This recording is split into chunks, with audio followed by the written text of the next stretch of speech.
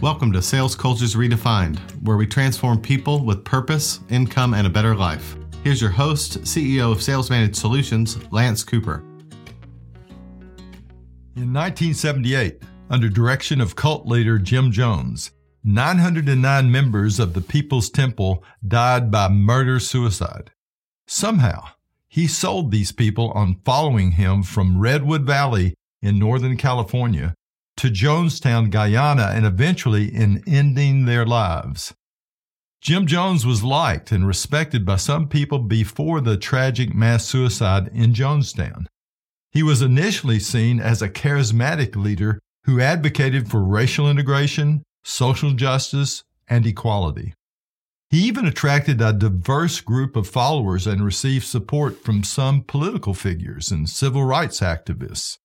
For example, George Moscone, then mayor of San Francisco, who appointed Jones to the San Francisco Housing Authority Commission in 1976, and Willie Brown, who later became the mayor of San Francisco and Speaker of the California State Assembly, praised Jones publicly and even attended People's Temple events. However, as the cult's activities became increasingly concerning and reports of abuse and control surfaced, Jones' reputation began to decline. In their final days, Jones ordered his followers to drink a cyanide-laced fruit punch that led to the poisoning and death of the majority of the community, including children. Some members were forced to consume the poison against their will, while others were shot or killed by other means if they resisted. Jones himself died from a gunshot wound, which is believed to be self-inflicted. The tragic event is considered one of the largest deliberate loss of life in a single incident in modern history, including acts of war. This mass suicide, as I said before, claimed the lives of over 900 people, including Jones himself, further cementing his infamy as a dangerous and manipulative cult leader. But in the beginning, Jones was liked by some pretty prominent people. In 2001, a massive business deception sold by its leaders led to Enron's sudden bankruptcy, wiping out employee pensions and causing massive investor losses, ultimately revealing one of the largest corporate frauds in history. This scandal involved Kenneth Lay, Jeffrey Skilling, and Andrew Fastow, who exploited accounting loopholes, manipulated financial statements, and concealed massive debts. As top executives, they engaged in a complex, fraudulent energy trading scheme, artificially inflating Enron's revenue and stock price. Enron's leaders were generally liked and respected within the business community. It was considered an innovative and successful company, and its top executives, including Kenneth Lay, Jeffrey Skilling, and Andrew Fastow, were seen as talented and visionary leaders. They were admired for their ability to transform Enron from a traditional energy company into a seemingly high-performing, cutting-edge corporation.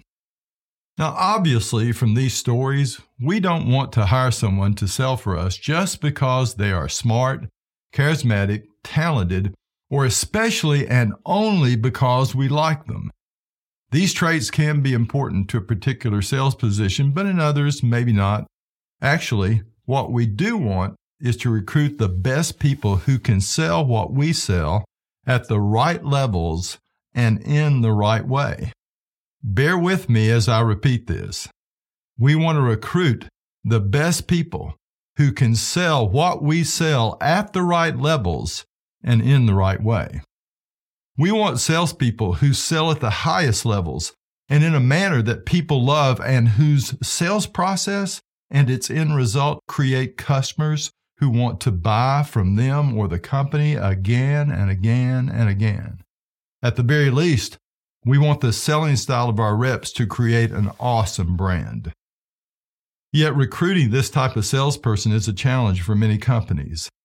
This difficulty stems from several factors, including the desire to grow at a certain pace and at all costs, the subjective nature of the hiring process, and the lack of well-defined character traits, to include along with personality, cognitive, and skill requirements to direct those responsible for hiring the company's ideal salesperson. What do you think happens in many companies with a grow-at-all-costs attitude? Here are 5 things that occur with this attitude that decrease the chances of hiring talented people with outstanding character. Recruiting numbers over quality when staffing the phones or stores or stations.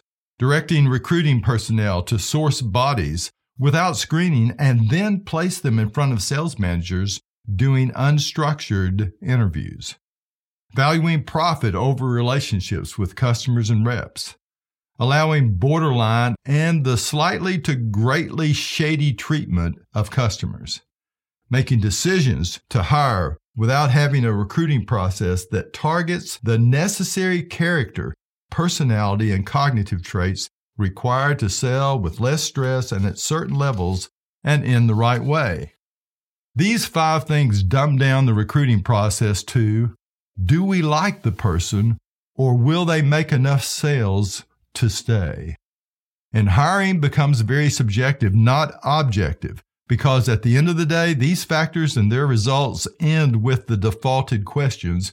Who cares about honesty or hard work ethic or personal responsibility or concern for others? Dishonest, lazy, irresponsible, and selfish are fine. Well, that's not what a majority really think. It's just what a grow-at-all-costs mentality leads to at times, especially with untrained entrepreneurs or sales leaders. Actually, do you know what we are really saying to recruits who experience this type of recruiting process? We don't think much of our company's brand and reputation because if the mud sticks or a person fogs up a mirror, then fine, we'll hire them. As one regional director of a large insurance company once told me, Lance, we don't have a recruiting system where candidates pass or fail through its stages. We have a tube, and if they slide through, we hire them. Wow, and that was at $200,000 per turnover. Yet many companies, especially large ones, are so inefficient they just bake these losses in the P&L and still end up ahead. Maybe not stable, but ahead. Maybe with a poor reputation, but ahead. Maybe with low Glassdoor reviews, but ahead, at least for now. So the question is, do you want to have a great company or a mediocre one? Do you want to hire someone you like or someone who can sell what you sell at the right levels and in the right way? If so, memorize these 5 traits of conscientiousness, which make up a person's character and motivation. Honest, not dishonest or shady. Hardworking and not lazy. Personally responsible and not irresponsible. Concerned about others and not selfish. Motivated to sell at a certain level because of a specific amount of money they must earn, which can have different reasons for this income motivation depending upon a person's situation. Or motivated to sell at a certain level for competitive reasons, which has been in their life for years, often in sports, but not always. These are non-negotiable traits. Let me say this again and in bold letters. Non-negotiable. If they do not have them, do not hire. Of course, there may be other important traits and assets that will make it easier for them to sell what you sell as well, like a certain cognitive level or certain personality traits or a natural market. But at the end of the day, the non-negotiable traits must be present. If you need help, we can help you with the recruiting stages, the screening steps, the assessments, and the structured interviews necessary to increase your ability to hire the best salespeople, ones with character. We can also help you with making your culture the best it can be with great onboarding and coaching systems, tools, and skills. In the meantime, this knowledge is available through books and scientific research. You have what it takes to build a great company with a great sales culture and with customers who love you and your products and services. I know You will not lead them wrongly or treat customers with cyanide-laced products and services. You will not teach your salespeople to be deceptive. Instead, I know you will treat your salespeople and your customers with integrity and with compassion and with the inspiration that will make life better for them on the job and at home. You have just listened to Sales Cultures Redefined. Subscribe to our podcast on iTunes or Google Play, and we'll see you at the next episode.